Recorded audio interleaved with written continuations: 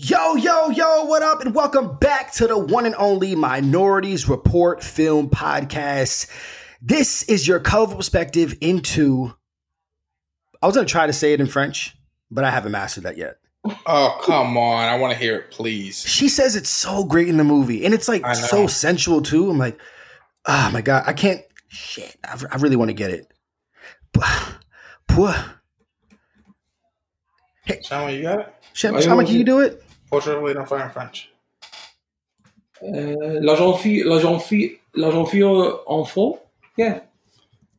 La jeune fille en faux. For somebody who sucks at accents, that was pretty damn good. He's good at saying croissant, too. You should hear him. La jeune fille en faux. Yeah. Wow. Je parle français muy bien. Je parle français better than English. So. Oh my gosh! Whoa! Did you guys not know this about Shama? I knew this about Shama. No, I did not know this. In French. Yeah. Wow. He's a very, very cultured man. My grandmother used to speak French more than Arabic, so she was... Damn. All right, well, yeah, this is your colorful perspective into whatever Shama just said. La jeune fille en faux. Beautiful. Yo, your favorite minorities are back with a bonus pod, and the report is in.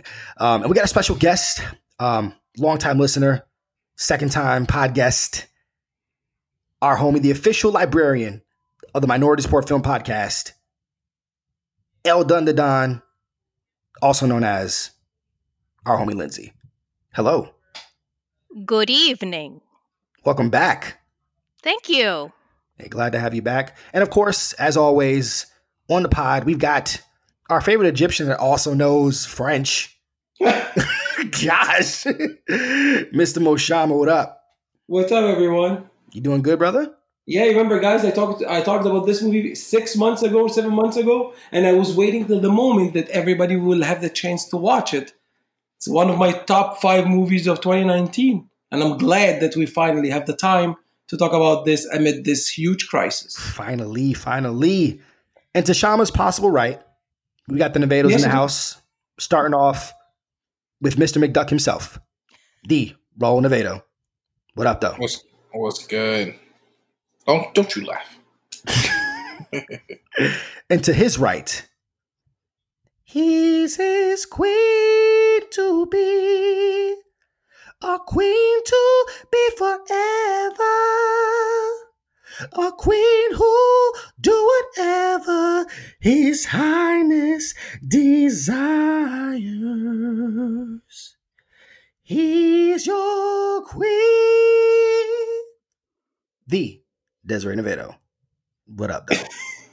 I don't know why I feel uncomfortable. I don't know, but your face during that is priceless. Yo, I can't wait till we go to video. Hey, can I say, Kobe, I love how you started this episode with by playing the soundtrack of Portrait of a Lady on Fire. It's beautiful. You know what? The beautiful thing about that film is the sound. And how little there is in this film. How little it is. But it doesn't need it. It doesn't need it. But just like, I was trying to find, you know that there was that one like kind of folk music that was in the middle of the film with all the ladies dancing around the fire outside the market. You know that's an original piece? Like it's not from something that came before. Oh, is it? It's completely original. The dude wrote it in Latin. And like, it's crazy because like, it's got like this weird hump. Like it reminds me so much of Robert Eggers' The Witch. Like it's and then it just it's lovely. It is. It's crazy, creepy, and enchanting. I was trying to find it and I couldn't find it, but maybe It does. It starts out creepy. It really, really does, and then it goes. And then it gets a little frozen. You know what I mean? It gets a little frozen, and then it. Like it gets a little frozen. Oh my God. It's good. Fogueiro non possum means what? We are flying. We are, and then we're flying. We're like floating around. We're looking at our souls. And it's great. That sounds creepy. Actually, it's fantastic. It's so sentimental. Why are they flying around looking at their souls? No, that's part of like the lyrics, like. It's pretty great. And obviously, we've already jumped ahead and gotten to the review because if you can't tell from your favorite minorities and guest, we are extremely excited about all finally getting the chance to talk about Celine Sciamma's Portrait of a Lady on Fire. It was Shama, it came out in Cannes in 2019, is that right? Yeah, it came out in Cannes in 2019, and everybody was talking about it. It played at Telluride Film Festival. People were praising the movie, and we got a chance to watch it at 919 Film Festival in Chapel Hill, North Carolina. Hey. Yes, it's super dope.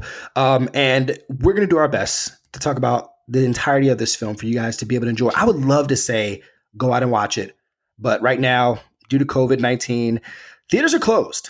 I have no idea. 2019. It's called COVID-19. It's coming 2019. It came. It started in December 2019. It started in So so it's if you can get a chance to watch this somehow, be responsible in your social distancing. But if there's a local theater near you that is still playing this film, go check it out. We're going to gush about it and may have some opinions on things that we may not have liked. But if you want to sit back, we're going to get into non-spoilers of this film, and then we will allow some time to transition into full spoilers to really, talk about it.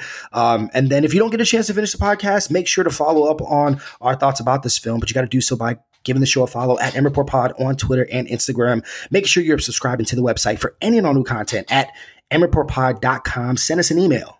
What did you think about this film? At MReportPodcast@gmail.com. First up on the report is our non-spoiler review of Portrait of a Lady on Fire. And so I will hand it over to our guest, Lindsay. Your thoughts on Portrait of a Lady on Fire? Why, thank you. Okay. My non-spoiler thoughts are that overall this was a visual feast of, even though there was some, I think, a great degree of restraint and minimalism used, it was still just visually stunning. The story in some ways is very simple, but yet it's also very lush, and just it makes you want to pause on every single frame and just capture screenshots of every moment so you can stick them up on your walls and enjoy them as art all the time. So it was just it actually took me a while to appreciate it more. I've seen it twice now, and the second time was definitely I could appreciate even more and more. But it's a wonderful movie celebrating womanhood and love and art and literature and music, and yeah. That's awesome. And you're right. When I watched this movie and I'm in the theater, and it was like a semi-packed house a couple weeks before, coronavirus is shut down the world. I wish I could pause on all these scenes just to kind of take it in and breathe a little bit. Shama, did you feel the same way? What were your thoughts on this? I saw it at the film festival, and it was a full house in the first screening. And what a phenomenal movie! First of all, I love anything about hidden love like this, and especially at this time. And how the movie was working, and how the flow was taking us to see the love between everyone, without spoiling anything. But it's really a painting that's drawn in front of you. That's why it's the word portrait. It's talking about something in the movie, but it's still it's a portrait that has been portrayed in front of you, like a painting that you are seeing it from the beginning to the end. And that's why I feel that's part of the magic in this movie. What do you think about this film, bro? It's super magical, and I really thought that all the hype, because you saw it in the fall. You gushed about it. You were telling us how beautiful. And then every time we ended up talking about it on subsequent pods, I'm like, my gosh, this film can't be that perfect. It just can't be. But there was something pretty magical. And I wonder if, Raul, did you feel the magic? Did the magic touch you? Did the magic? I think something touched me. Oh. And I'm still confused by it because I was alone in the theater. But no. I mean, it very well could have been like the ghost of Eloise. Who knows? I don't know. Oh, that was so good. The ghost of Eloise, you know. There definitely is some. I don't say magical. I say hypnotizing. Like I think there's something hypnotizing about this movie. I was so engrossed. Right. I think it's beautifully directed, and as everybody knows, like that's just my thing. I think it's so incredibly well directed. When we talk about when people talk about, especially during the award season, like, oh, women got snubbed for this, or like Greta Gerwig got snubbed, or Alma Har'el got snubbed. Like, let me tell you something. This director got snubbed. Oh yes, he didn't got snubbed. Yes, like it's the only and this is what when we say listen, we should not be like awarding or nominating women simply because we want to nominate women, so we make it even. No, let's not making it even. Like this is a woman that her game is strong. Like she is such an incredible director. Like the way she directed the camera to move is wow, incredible. Like shot to shot, the choices that I like thinking alone. That blew my mind was the shot when we first meet Eloise. Yes, and it's following her behind her, and we don't see. And then the hood falls, and we see her. It's beautiful. Also, the idea of playing with sound in this film, the lack of score, but the we don't need it. Why? Because the pacing, the editing is so tight. The movements, the grace, it really hypnotizes you. And let me tell you something. I went into this. I had heard already the no score in this film. And I forgot about it in the movie. And when I left, Shama mentioned it again. And it just blew my mind again. Because I was just like, holy shit, I didn't even realize it. You feel everything. It didn't even bother me. Exactly. And that just shows masterful directing. That she knew we don't need this. Where I think a director that is less secure in their ability would have been like, oh my God, if I don't put a score here, it's going to upset people because people expect a score and we need music to make people feel. No, she knew. She said she wants the... And then also the music that's in it is so powerful, she probably didn't want to take away from it. Yeah, this is what she said. She wanted the strongest thing in the movie to be something, the music that we heard at the very end. That was incredible. That's why she wanted to be the highest thing in the movie. So to culminate what she had without spoiling. Spoilers, But since you mentioned the cinematography, really, remember, guys, when France did not submit this movie as its feature for 2019, I said the Academy should have at least nominated this movie for cinematography. They should have, yeah. Because Claire Methol, her cinematography, it's different, and she's followed every technique. You feel it from the director and the writer, you know. And I love that the whole movie is produced, filmed, directed, written by women, which is they put all their feelings and how the sentimental thing about what do we have and what do we feel and what do we know about what's going on, you know. Was it shot on film? I didn't hear about it, but I don't know. It would have to be. It looks there was a grain to this film, but at the same time, you can add grain. Mm-hmm. I add grain to photos. But I mean, to me, it didn't feel like artificial. Maybe that's what I don't like that word. All right. Well, I will get to the perspective that I've been looking forward to the most because of Desiree's art background. And with this film, I really wanted to understand what she thought about it. So finally, what I've been waiting for is Ezra's take. His whole life. Oh gosh, what an intro! Now I feel pressure. I really liked it. I really did. I thought the love story was beautiful. It's kind of hard not to get into spoilers. I do love the journey that we go through with both of them and their perspectives of each other and how they grow, and therefore the painting itself actually grows.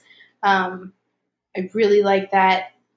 Some really beautiful moments, but I really can't talk about it without getting into spoilers. But all in all, I really loved it. And I completely understand that. And I love what you said, how the painting grows.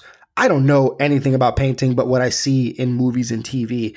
And it was really unique how this film incorporated the progression of this painter. And you got to forgive me, guys. I've just dug right into it. I didn't even go with the synopsis of the film.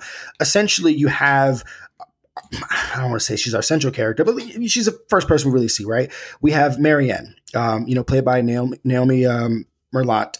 She is teaching a class. She's actually the subject of a painting in her class, and she is commissioned a little bit later to paint. It's all flashbacks.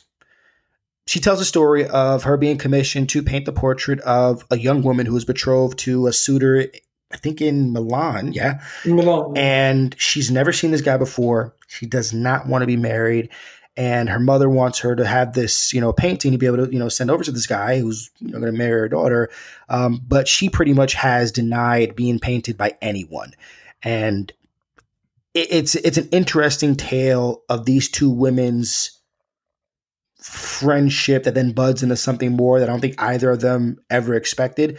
And it's done in a really cool way. And I kind of love how we travel with this painting throughout the film. It almost acts like this kind of there was something like very theatrical about it. Like we're going through like a 5-act play. Like we keep going through these different stages of this painting. And I felt like I was getting an art lesson while watching this movie. Oh, for sure. I can see that easily. Yes. Like it's and I love love on film. I love forbidden love on film even more. Just like the turmoil, the passion, and then seeing how it I guess. And the heartbreaking. Yes, and like I love seeing passion burn on both ends. And this film, for me, really is nothing short of perfect. It's a slow burn, but it's this very organic love. And there's a lot of subtext, which I love. I love the tension, how it's painted. And it's really intentional with its dialogue, and it's really careful with its gaze. I could easily see a man doing this movie and it being something very, very different. And honestly, when I first heard about this movie, I thought I was going to get blue is the warmest color. And it is so far from that. No, but you gotta understand, like I have a very limited scope of what I'm going to get from like French cinema. I just don't see a lot of it. You did, but I didn't know but now I know. And like Celine Sciamma, like she paints a portrait essentially that it just magnifies what the spark of attraction is. And like there's these beautiful strokes of ecstasy, and you don't really get to like see it until like there's like this moment that you're waiting for. Like it's like I don't want to say like you're on like the edge of your seat, but you kind of are. And I just love the payoff of everything. And then like going back and thinking about this film, like it's saying a lot without saying anything like either. And okay, yeah, enough. Which is exactly what a painting I'm not going to does. spoil this. Yes. We got to get into spoilers. So if you have not got a chance to watch Portrait of a Lady on Fire, or Raoul, say it in French. Yep. Croissant. Shut up. Portrait de la jeune fille en feu. Okay, now you're just showing off. Please stop the pod right here. We thank you for the click and the download. Come back to us to be able to talk about this movie in spoilers right now. All right. Whoever wants to go first. So, I want to get to this. You guys, you said you were expecting it to be what? Blue is the warmest color? Yeah. There's actually there's another movie that this movie is very, very similar to. Yes. Do you know what it is? Yes. Does anybody else know what it is? Have I seen it? I have a Yes, couple you do. ones I've that seen it. Yeah, Oh! I know what it is. I know what it is. Let's hear Lindsay. Well, I have two What do you think? movie comparisons. One is The Piano, and the other is Vertigo. Oh. Neither one no. for me. Okay. Yeah, I know what's wrong. What does Rowan have in So mind? to Wait, me, can I say? sure. I mean, Just it's in my case- thing, but sure. Yeah, no, but just in case I say the same thing. Okay. Call Me by Your Name. Yes.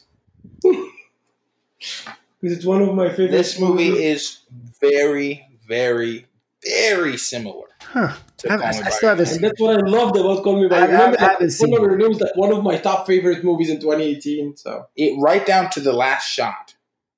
It's very similar. the to song, Call Me by Your yeah. Name. And what's the other movie, Raul? That was it. No, he only I saw know. one. Like, I thought you said like somebody said No, a no, couple of movies because I know that Portrait of a Lady. Lindsay said Call Me- Vertigo and another one. Oh yeah, And Piano. because I was like saying okay. Yeah, I mean, Call Me by Like just the idea of forbidden love, soldier. Yeah, there's definitely intersection with that movie. I'm not very like much so I for me. think the ending. And I is just want like definitely, even right down to that last shot.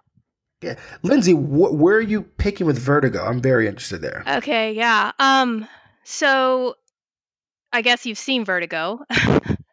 Yeah. There's a big emphasis on, for the first part of the movie, the detective is like following this mysterious woman around town who may be either um possessed or haunted. And there's like this emphasis on like the colors that she is wearing, and there's the portrait in the art museum, and he's kind of watching her from a distance. And when at a distance from her, she's kind of perfect and timeless. But there's kind of without getting into spoilers about Vertigo, I think there's this element later on in that movie where as he gets to know the real person better, there's flaws, and so there's almost this preference for keeping somebody from a distance, even with the myth that's kind of dealt with in Portrait. But so there's some storyline elements that are the same, but I feel like the way it's shot is mainly the initial thought I had, because of like there's Madeline with the green dress that would be in Vertigo, and then in Portrait you have Marianne wearing this like red dress for most of the movie, but then at the end she's in the green dress that is the colors. There's just this emphasis on colors and framing and making the woman look beautiful. Yo, so y'all bring up like this amazing point of something that I thought was really interesting with this film that I typically don't get a chance to kind of assess with other films, is the difference between the male and female gaze, and the fact that we have two females in this conversation. I would love to get that perspective, starting off with Ezer, aka Mrs. Navedo. What sets this film apart in regards to your perspective of the gaze? Are you talking about my gaze or just like? Yeah, your gaze, the difference between the male and the female gaze to this film, as you may have seen in others. I just want to make sure that you're talking about like how I see the film or how the people in the film see each other. I just don't know which one we're talking about. Yeah, well, let's start off with your gaze, and if you believe that Celine Sciamma doing this film lends a different lens to, let's say, if Noam Baumbach did this film.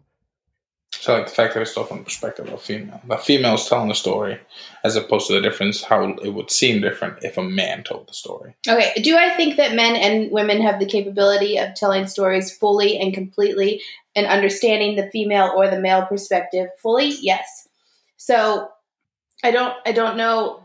Like if a man tried hard enough, he took into consideration perspective and took into consideration like what was important for a woman and stuff. I do think a man could have directed this, and vice versa, a female the same way. So you don't think it affected it at all? It would be having a female director tell this intimate. I think story. Her as a person, not as a female, brought a good perspective on this. And I do like that she as a person was the one who did this. And I like her perspective on it. Not that her perspective is capped or expanded just because she's a female. But I do think that she was the right person to direct this, and it was beautiful. And I love how the females and the few males, one were the guy who there's a few of the guys on the boat. Yeah, that was interesting. And the guy who dropped her stuff and just turned around, and the guy my dude dipped so hard. He was like, he just dropped it on the floor. Yeah, and you know that same type of person like came all the way to the house to get her the second time. It's it's interesting. I think he said something like "hello," or he said "bonjour." His one line. Yeah, but yeah, I thought the female perspectives were beautifully told, and their feelings were beautifully portrayed.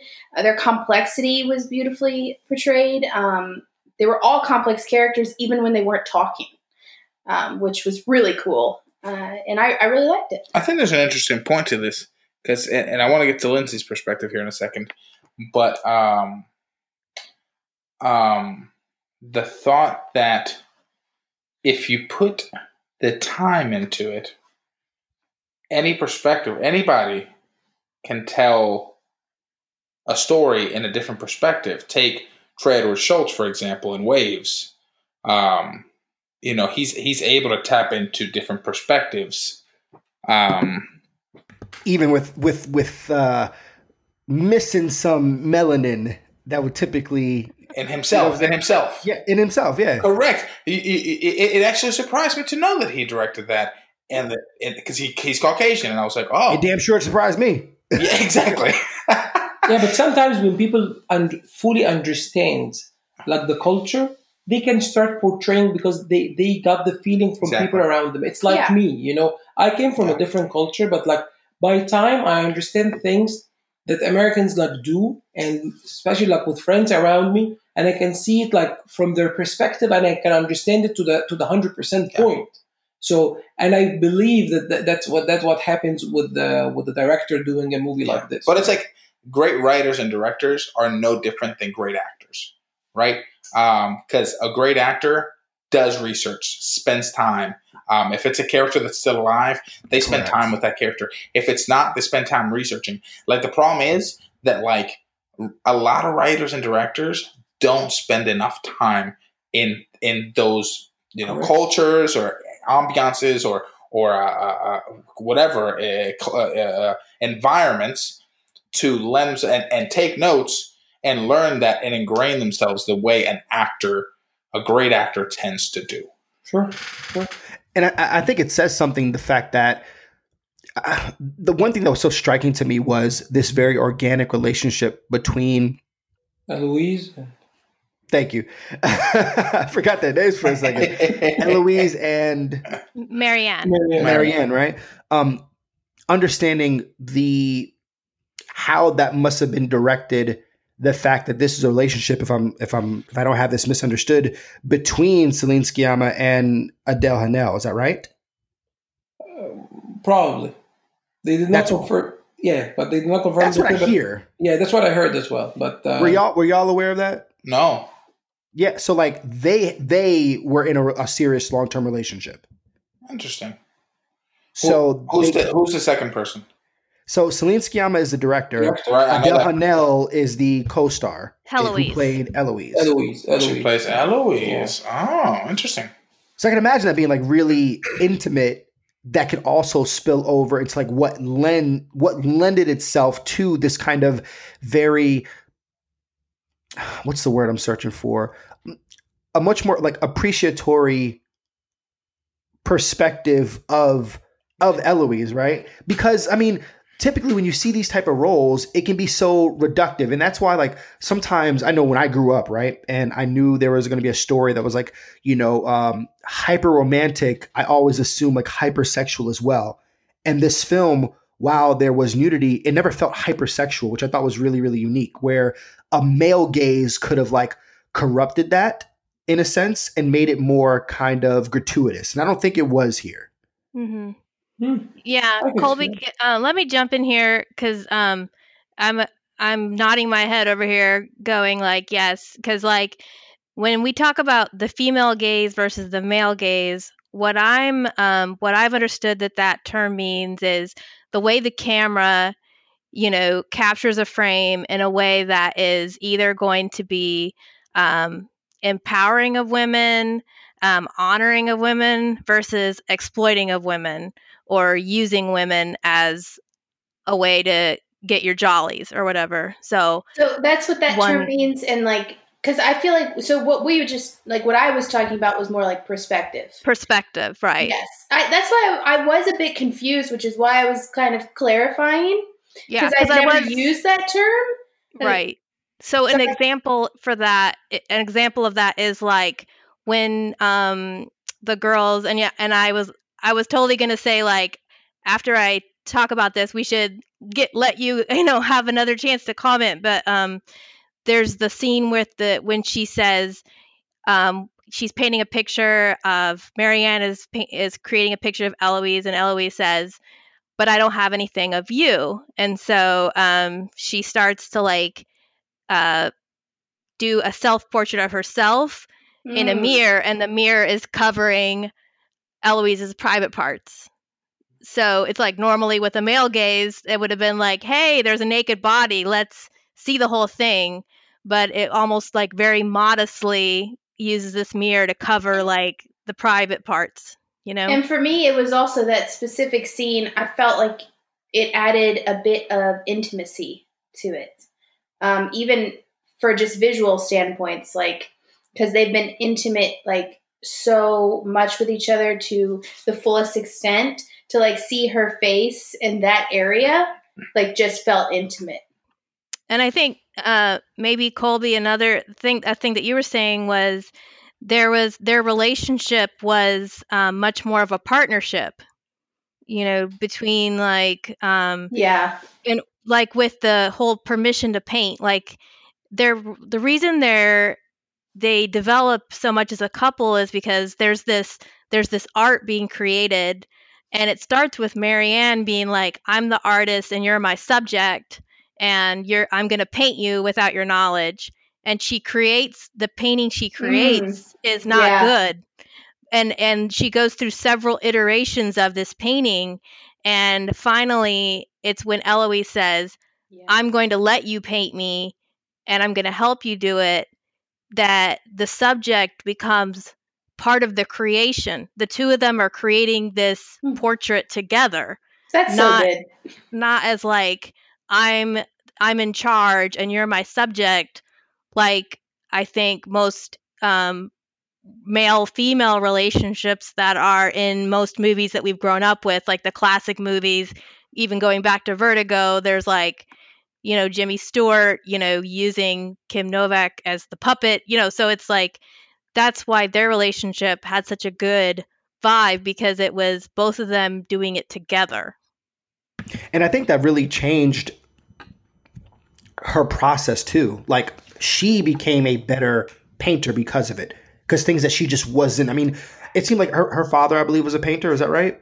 Yeah, that's correct. Yeah. Yes. So obviously, a very renowned painter. Yeah. Yeah. So like she learned from that. Lindsay, I love what you said. I hadn't put it into words yet. You cut him off. I'm so sorry. I hadn't put it into words yet, like what you were saying, because I had that same thought, like when I first saw the painting. It wasn't bad, but it was just like there was something missing. Yeah, it wasn't her. It wasn't emotional. But by the last painting, it was so emotional. And you could like see more in that person. Yeah, I mean, just the fact that you guys talk about this as a partnership, it was, you know, it was really cool. And I've heard people say this is like a feminist film, right?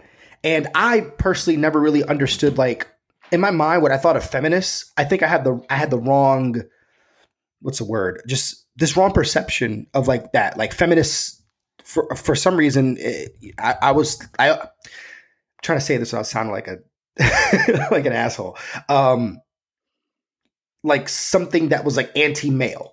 Yeah, I actually, you're correct. Lots of people think that the feminists should be like anti-male, but like by the time when you get mature and you grow up and you understand it, like in the different perspective, and like that it's a whole wide different spectrum of feelings, and then you reach this point that you got it now. You know? Feminism should be empowering of females. It doesn't have to be down-putting of anybody else. Yeah. And I love what I'm sorry, I'm chiming in about old things. Desiree keeps walking away because she has to go take care of something. She keeps chiming back in. I'm taking care of Raul's dinner is what I'm taking care of. So you're not eating at all, huh? No, I just thought it would be funny for the conversation that we were talking about.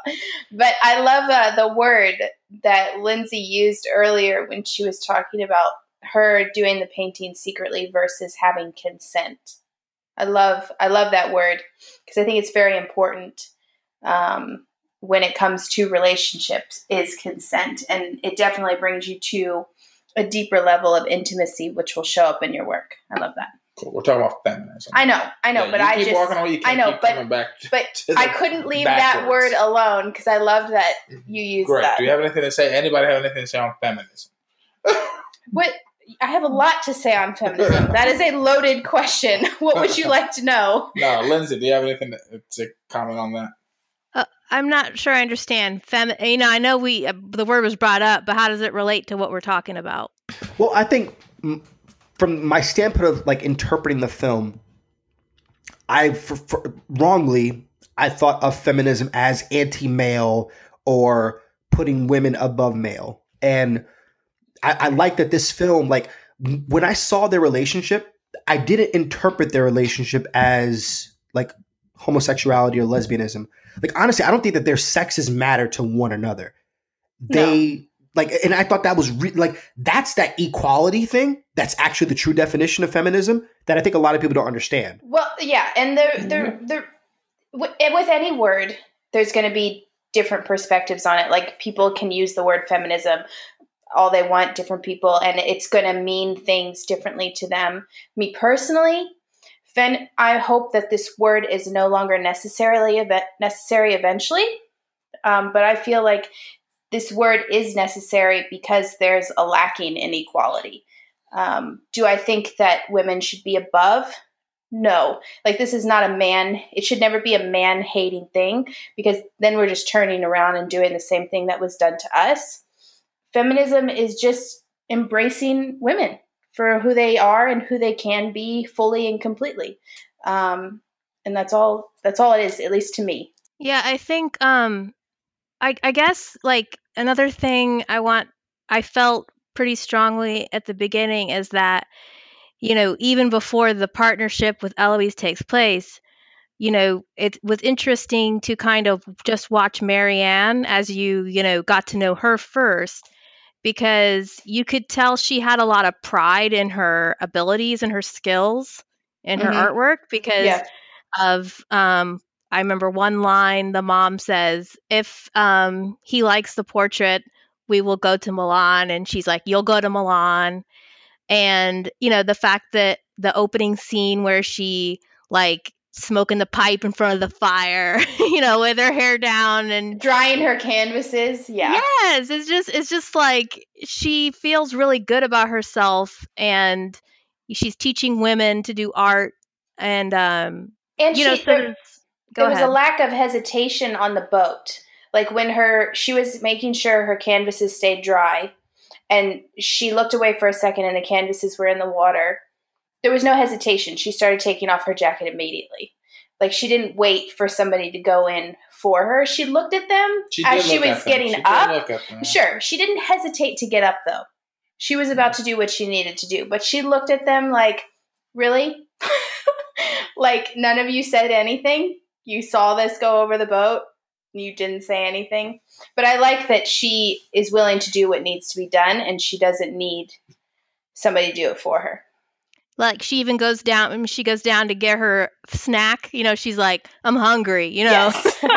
Yes. Yeah. I like that. I like it. She tore that bread up. I'm not gonna lie. Like looking at this movie, like the way that they were consuming like the bread and cheese and they're on this island that is, I guess it's kind of secluded and stuff like that. It's a really interesting place to kind of have this story. Like it almost reminded me like 300. Like it's kind of like set apart. I think visually, we haven't really spent too much time on it. This movie is beautiful to look at. Like it is gorgeous. Like the landscapes that they're on, how intimate all the individual settings of the locations they were. I mean, just inside of this, this estate is like, there's something garish about it, but very kind of like real. It didn't feel like artificial or fake. It felt like very much lived in. And I love when a film can spend time with a very small amount of characters, because even this, would you call her like a housekeeper? Is it right? Yeah, sure. I thought she was going to be nothing, and she became very central to their love story as well. She connected them together because like she's like the link and the ring in between like the whole chain.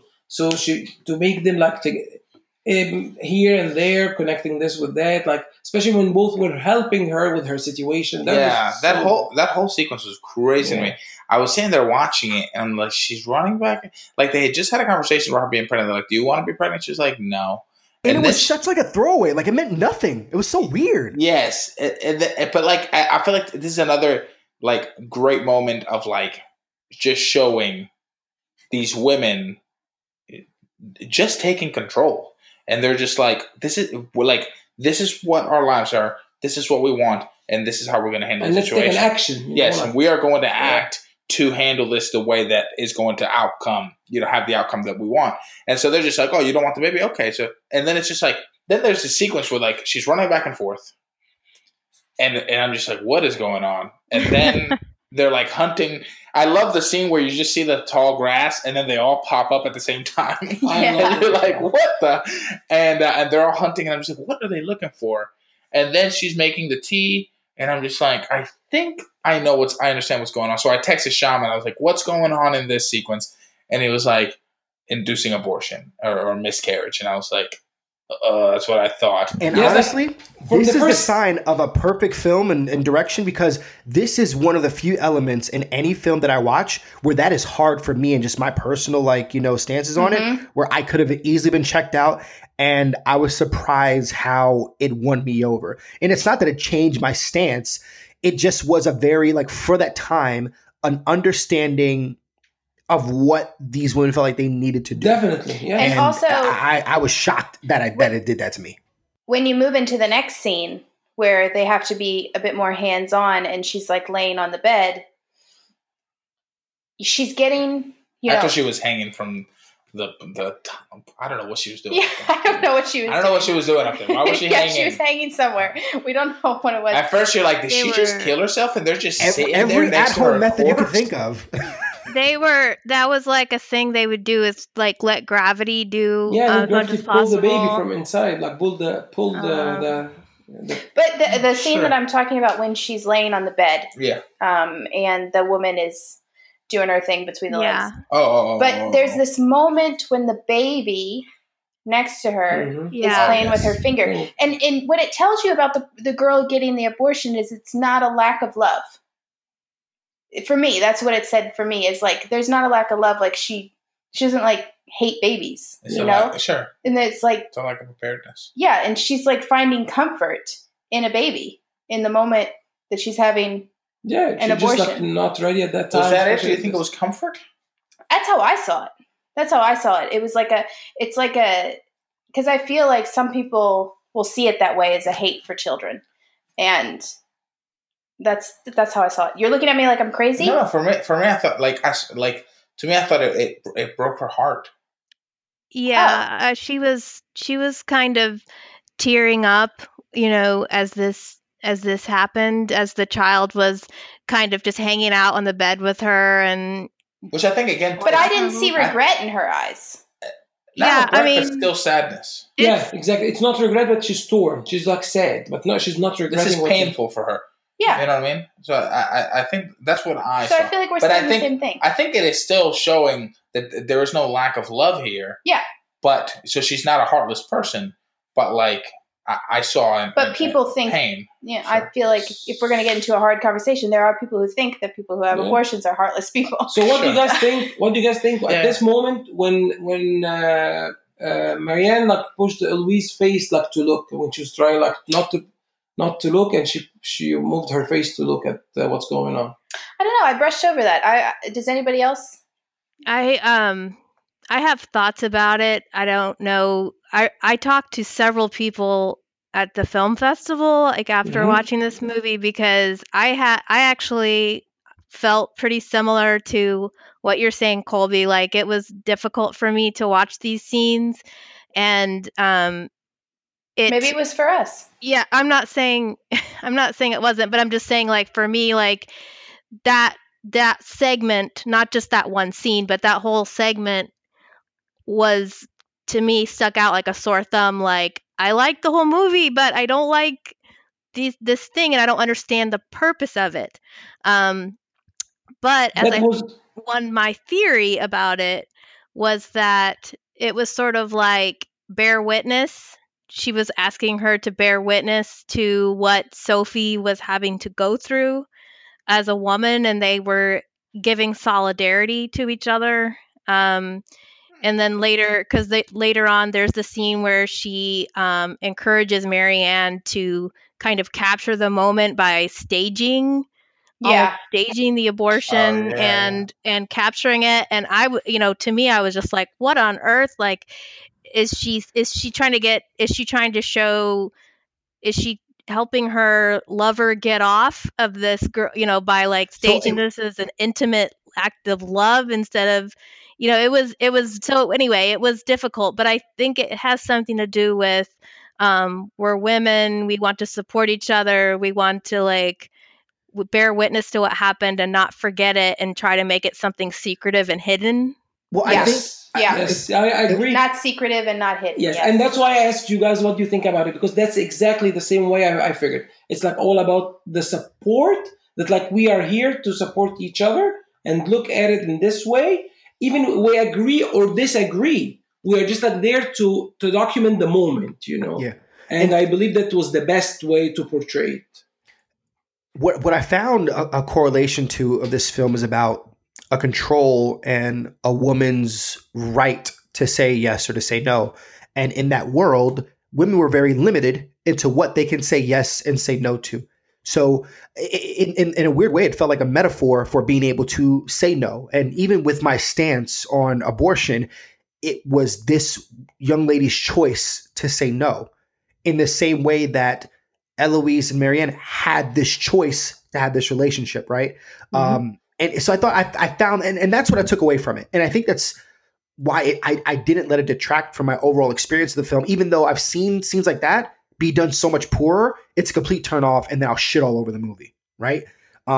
This is where I feel like I got it. And I could be completely off base.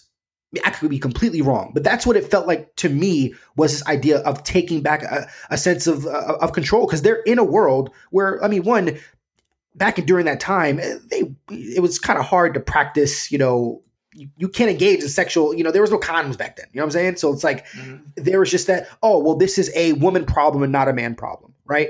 And that's typically something that would be frowned upon, but this was them taking that agency to be able to say no. And I thought it was done in a very unique way, something I had no idea going in that this was going to be about. Yeah.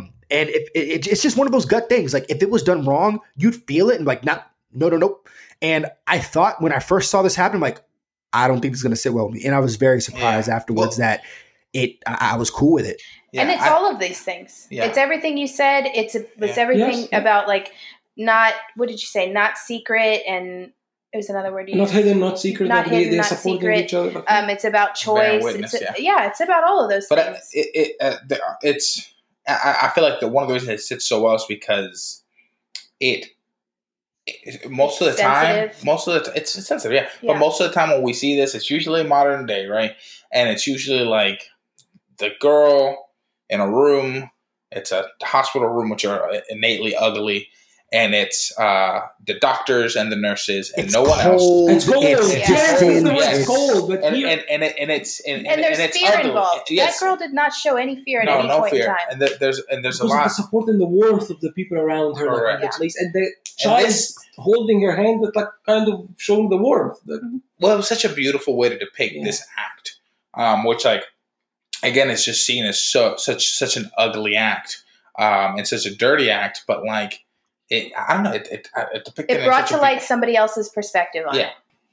Yeah. And this film, it's a very intimate story, but I felt like I was a part of it too. And I think the organic love that they had, like, it didn't just happen like right off the bat. Like, it was so delicate, and the way these two, just in a look, were exchanging like so much. I love all the subtext just with these actresses' performances. So, I mean, shout out to both of them. I mean, I really feel bad that I didn't get a chance to watch this at the end of 2019 and how that would have shaped what I thought was like Academy Award worthy. Because I don't understand how they don't make the field of like the final 5 ladies on Oscar night, because they were exceptional.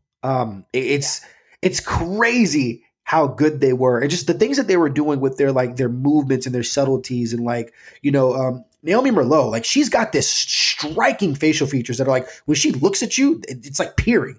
And Adele Haenel, like, the same thing. Like, there's just too much going on the screen at that one time. Like, it's really, really cool. Were there any other, aside from the performances, was there any other like moments in this film that just stuck out to you that like you just take away? Oh my Well, gosh. I know for Raul, the last scene. The very last shot is so like, it's crazy. And again, it reminds me so much that it's to another level of like power. And I think the music has so much to do with it. What Call Me by Your Name did with its last shot of him crying in front of the fireplace. Fire. This one, there's like this connection, right? Where it's like, we have been waiting for this, and like she's wanted this so badly, and now she gets to witness it, right? Something she's heard of, how great and how beautiful, and this art, right, from the eyes and the ears of somebody else, and the perspective of somebody else. And now that other person that got to share their thoughts on it gets to witness them experiencing for the first time, which is so beautiful. And then we get to witness it, and it's just, and I love that they didn't try to cut back and forth to show us Marianne's perspective of it. It was just Eloise, and it was just this shot, and it was just slowly pushing in, and the music and her emotions just coming in, like that performance from her was incredible. And that's so hard, right? For us to say like, hey, this is what you're hearing music. We're hearing music. You're seeing a play. You're seeing a great performance or an act of orchestra. And like, this is like the direction in this, like, how do you direct this? Like, this is the most moving thing. Because she felt it. For so many reasons, right? It's your first time, like you've never witnessed something like this. It's incredibly beautiful, and also it brings you back to like that person that made you feel more special than anybody else. And they both got to experience that. Like, the fact that, I think, I believe it was either Desiree or Lindsay that I mentioned before, but, when Marianne is inside of the gallery and she sees that excerpt in the book, like, that was something that, Eloise left for her. And then the connection for Eloise to Marianne was the music that she said that even though we can't have this love, we just know that if we were in a different time, we could. But for where we are right now, we can't have this love. But the consolation is this. At least just know that there's not, you won't be dead because of this, right? At least you'll be able to have a child now, and you'll have this music to connect to, and just seeing how that music just like completely, it was like an experience for her that we were a part of. It felt really, really amazing to see, and just how long the shot lingered on her, So just pulling long. in. It was great. How long. I love when this happens, like when the scene's like 4 minutes or something, like Call Me by Your Name, and like the song is continuing, and then hear the orchestra like going, and she's ventilating, and like you can see, oh my gosh, her breathing goes up and down. That was that was fantastic. It's fantastic. What was that, Shama? It was like, I was like, the first day I saw the movie the first time, I didn't know what to do. Like, I wanted to call the entire world to come watch the movie. I came out of the movie and told her, please try like to give it a chance and come watch it. Like, and 6 months let me tell you ago. something. It's crazy how like people are like, oh well, the music does this to you. Like, yeah, like that the Four Seasons, like, that's incredible, right? An incredible piece of music. But let me tell you something. Like, I watched it, and it was so powerful, and I was in the moment, and I was like, this is the greatest. In that moment, right, in this scene, looking at her, I'm like, this is the greatest song ever. And then I go, and like the next 2 days, I'm like, oh, I think back on that scene, and I decide to play that song, and without the visual, I thought Tide commercial. No. I swear to you, because it's been used in like Tide commercials, where like it's in slow motion and something's spilling on the carpet or on the shirt, and I was like, oh, it's not the same. It's not the same as the experience I had watching this final shot of Portrait of a Lady on Fire. But it's crazy. That is a crazy thing, how much music and the visuals affect the song. Mm-hmm. Like, it's not just the song. They support each other. They build each other. It's amazing. Well, for me, part of the power of that scene is that I have been that person before, listening to a song and getting super emotional. So I feel like it's not just the music. It's not just the visuals, but I feel like that's a scene where for a lot of people they really relate to that. Same thing as at the ending of Call Me by Your Name. The reason that's so powerful is we've all been that guy sitting in front of the fire crying, listening to a song that if anybody else saw you, they would just be like, what? I don't understand. Why is he crying? I've never been that guy. Well, okay. Well, many of us have been that. I've never been that guy, and I still connected. Well, good, great. But I'm saying for me, the reason that I connected, because I love music, and just thinking about how there was this whole scene where she is trying to explain to her what it's like to listen to an orchestra, and she's never heard it before. The only music she's heard was at church, because she was in the nunnery, and the nunnery. Yeah, the nunnery. Get thee to a nunnery. Yeah. And she's just trying to explain to her what it feels like to be in an orchestra. And that when she's listening to this, she's thinking about Marianne. She's not just listening to the music. She's thinking about her time with her. And it's just super emotional. And yeah, I love it. I kept waiting for that scene to come onto YouTube, and finally it did, but until it was released as a movie, no scenes were on YouTube, only the trailer, Thank God. Thank God. Yeah. This movie But let me ask you just something. This movie in French is called Portrait of a Young Lady on Fire. Why in English it was only just Portrait of a Lady on Fire? Because we're all about making everything more concise and smooth. Portrait of a Young Lady on Fire. If that young is so unnecessary, you can just have exactly. And that was the director when they asked her, she said when we subtitle, when you translate the name of the movie in English for the Americans, don't put the word young.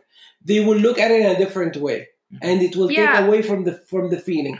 In French, the word Jean, which is young, means here she meant it as youthful. She has that. Sure. So it's my name. My name in French means something completely different than it does in English. Yeah, it's not the same. In English, it's just desire. Desire. Yeah, that's it. Yeah. Mm-hmm. In French, it's way better. In English, it's just desire. Yeah. Did anybody? Did anybody feel a strong connection with the myth, the story that the girls shared? I tried to read up more about it, honestly, because I found it really interesting how they were. I thought maybe was this tale inspired from it, but I guess it really wasn't. It just kind of refresh me. I don't remember. Isn't it a Bible story? No, I thought it's it's from Herman or something, or the Odyssey. It's Omeros, Well, it happens in the Bible as well. What is it? What is the story? Well, I thought it was. You're thinking of Sodom and Gomorrah. You're thinking of what's the guy's name? Hang on, Raul is getting frustrated. Sorry to cut you off. They're talking about the book that they're reading in front of the fire, where it talks about the person who looks back at the girl. Yeah, and they die.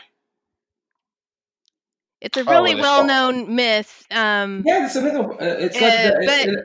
It's the Odyssey and the other one, the Iliad and the Iliad. He goes to Hades. She dies, and he has to go to Hades to get the woman, his love, and he's able to take her back. But they say you can't turn around and look at her, because if you do, then I will take her back again. Does that not something similar also happen in Dante's Inferno? It happens in the Bible as well. You're thinking about Abraham, Lot's wife. That's her name, Lot's wife. But that's a different. It's very similar. It's very similar. It's the same concept of not being able to look back and still choosing to look back. Yeah, but the woman. In that case, it's the woman that looks back, and Lot has to go without her, and she turns into sand. Yes. Yeah. But I have known. I know of the one in the Bible story, and I slightly know the other one from just high school, but I had never thought of it that way, the way that they thought of it. Like the one girl saying that maybe she's the one that said look back, because that's not in the story, but that's an interesting perspective on it. Like maybe she asked him to look back, and then the other girl saying that maybe he chose the memory of her over that, chose a poet's death. I thought that was so cool. I've never thought of it that way. It's very interesting. Orpheus and Eurydice is the name of the myth. I just found it. Sorry. Shane, can you text that to us? I want to look it up. Sure. Thanks. Yeah, I really liked that story and the thinking about it and all of their perspectives that they brought to light on that. I thought that was really cool. Yeah, it was really interesting the way how they integrated it into the story and just, I mean, all the elements of this film. I mean, I really thought that this was going to be one of those things where the hype was just so much. It's just not going to live up to the expectations, and it exceeded my expectations. So, if you guys have not got a chance to watch this movie, thank you for sticking around for a spoiler-filled discussion. But I think that you'd be surprised on how this film can speak to you, in a lot of different ways. So go see it. I wonder if this is going to be like I don't want to say like a Corona case where this will find its way on a streaming sooner rather than later. There's a lot more titles that are, so that'd be like pretty dope. I'd love it if it did. Oh, it's on Criterion this month. I really have to be like, with everything going on, I got to be really delicate with how many different streaming services that I'm signing up for, because I feel like I'm about to have 10. I'm not on Criterion. I've heard a lot of good things about it, but it definitely. I did see that cover that it had. I thought was pretty cool. Just now I want to learn how to paint. Like I really, really do. Des, could you teach me? Teach you? Like me personally? Teach you? Yeah. Personally? Teach me just some basics. That's a good idea. Oh no. Okay. I don't think we should teach each other anything. Although, I feel like it would be pretty entertaining. I feel like her teaching the three of us would be a pretty hilarious thing to document. Colby, you know what is on Netflix is Bob Ross episodes. Is it really? Yeah, you can watch episodes of Bob Ross. Honestly, I have a I cannot do that because they played that in my elementary school detention. So really? Yeah. Wow. Yeah, so I couldn't. Like I'm mentally if it tortured were by that. Deadpool as Bob Ross, come on. That would be pretty interesting. Just give it a little flick. Give it a little flick. Happy dreams. Yo, so let's go ahead and get to the report card for Celine Sciamma's A Portrait of a Lady on Fire. Starting off with our guests, El Dundadon. What you got? And this, you guys do out of 10, is that correct? That is correct. We do the one that everyone should do. Colby, I'm gonna give it a 9. Hey, Shama. 9.5. Shama's been waiting forever to give his rating. Since September. Raul, what you got? I'm giving it a 9. 9. All right. This is Nevedo. I'm giving it a 9 as well. I am giving this film a 10 out of 10. Like I don't know. I love it. There's nothing that I could. There's nothing that I could like say. Oh, it didn't do it for me. Like man. So, no, I actually love that you gave it a 10. Yeah, me too. I actually really like that. So the cumulative scorecard here on M Report is just a 9 because it's like a 9.3. It's a 9.3. Yeah, well, it's a 9. I mean, it's below 5. All right, 9.3. Sure. Have you guys ever had a point something, like 0.3? All the time. Yeah. You know what? When we originally did this, we didn't want to have decimals, but I think Shama messed it up and started giving decimal scoring. So all right, I guess from the get go, I wanted decimals. Decimals are inevitable when you do averages. I mean, yeah. Unless you round, but I don't like rounding. You know what? Because I like accuracy. That needs to be a song. Decimals are inevitable. Yo, shout out to our special guests. Thank you so much, Lindsay, for coming to hang out with us. We really, really do appreciate it. Where can the folks and listeners of MR be able to find you and your work? I am at the number 1 of my stories on Twitter. Also, my personal website, oneofmystories.com. And I'm also now writing for The Elements of Madness. Ooh. Elements of Madness. Is that a website? It is. Ooh. Got to make sure to check it out. So make sure you do the official librarian of MR solid. Give her a follow. Follow all her work. You can also give my man a follow, our favorite Egyptian. Shama, where can people follow you at? At Mohammed Shama on Twitter and Instagram. Perfect. You got anything coming up this week, brother? You going to Disney? I wish. I wish. Actually, What a jerk. I wish. But He's working. Lately, I'm just like posting my the photos I took at Walt Disney World and at Disneyland on Instagram. You get ridiculous likes. And it's like I'm getting ridiculous amount of likes, which is like unprecedented. You know, like 1,000 likes. Like another one, I got like 700, and I got like 100 followers in 2 days. You know, so it's like, woo. Yeah, it's pretty dope. Dre, what's up, girl? Where can people find you and your work at? You can find me at Ezer Photo on Instagram. That's EZER. And I've had a lot of time on my hands, so I've just uploaded a bunch of new blogs. So ooh, check out the site. Lots of photos, which you can just find it through my Instagram. I won't. That's not a problem at all. I wonder if people are gonna be like, yo, I want to immortalize this time in our lives right now of the coronavirus and like want like corona photos done or something like that. There's been a few brides who have been posting their elopement photos with the masks on. Really? Photos. Yeah. When you say corona photos, I'm picturing like people are like deathly ill and they're like, come take photos of me as my nose is. You know that's such like a millennial Gen Z thing to do. Oh man. Speaking of which, Mr. McDuck, where can the people find you? And by that he means Raul. He's done it so often, people know now. And he tweets at me, Mr. McDuck, the Raul Nevado. You can find me at the Raul Nevado on Instagram, on Twitter. And yo, you can follow your boy. I'm on all the socials at Kobe Told Me on Twitter and Instagram. And I'm on Facebook at Kobe Mac. This has been great talking about an amazing film. Go out and catch it and let us know what you think. And hey, be a part of the show. If you have a report, let us know. This has been yours, Minority Support. Peace.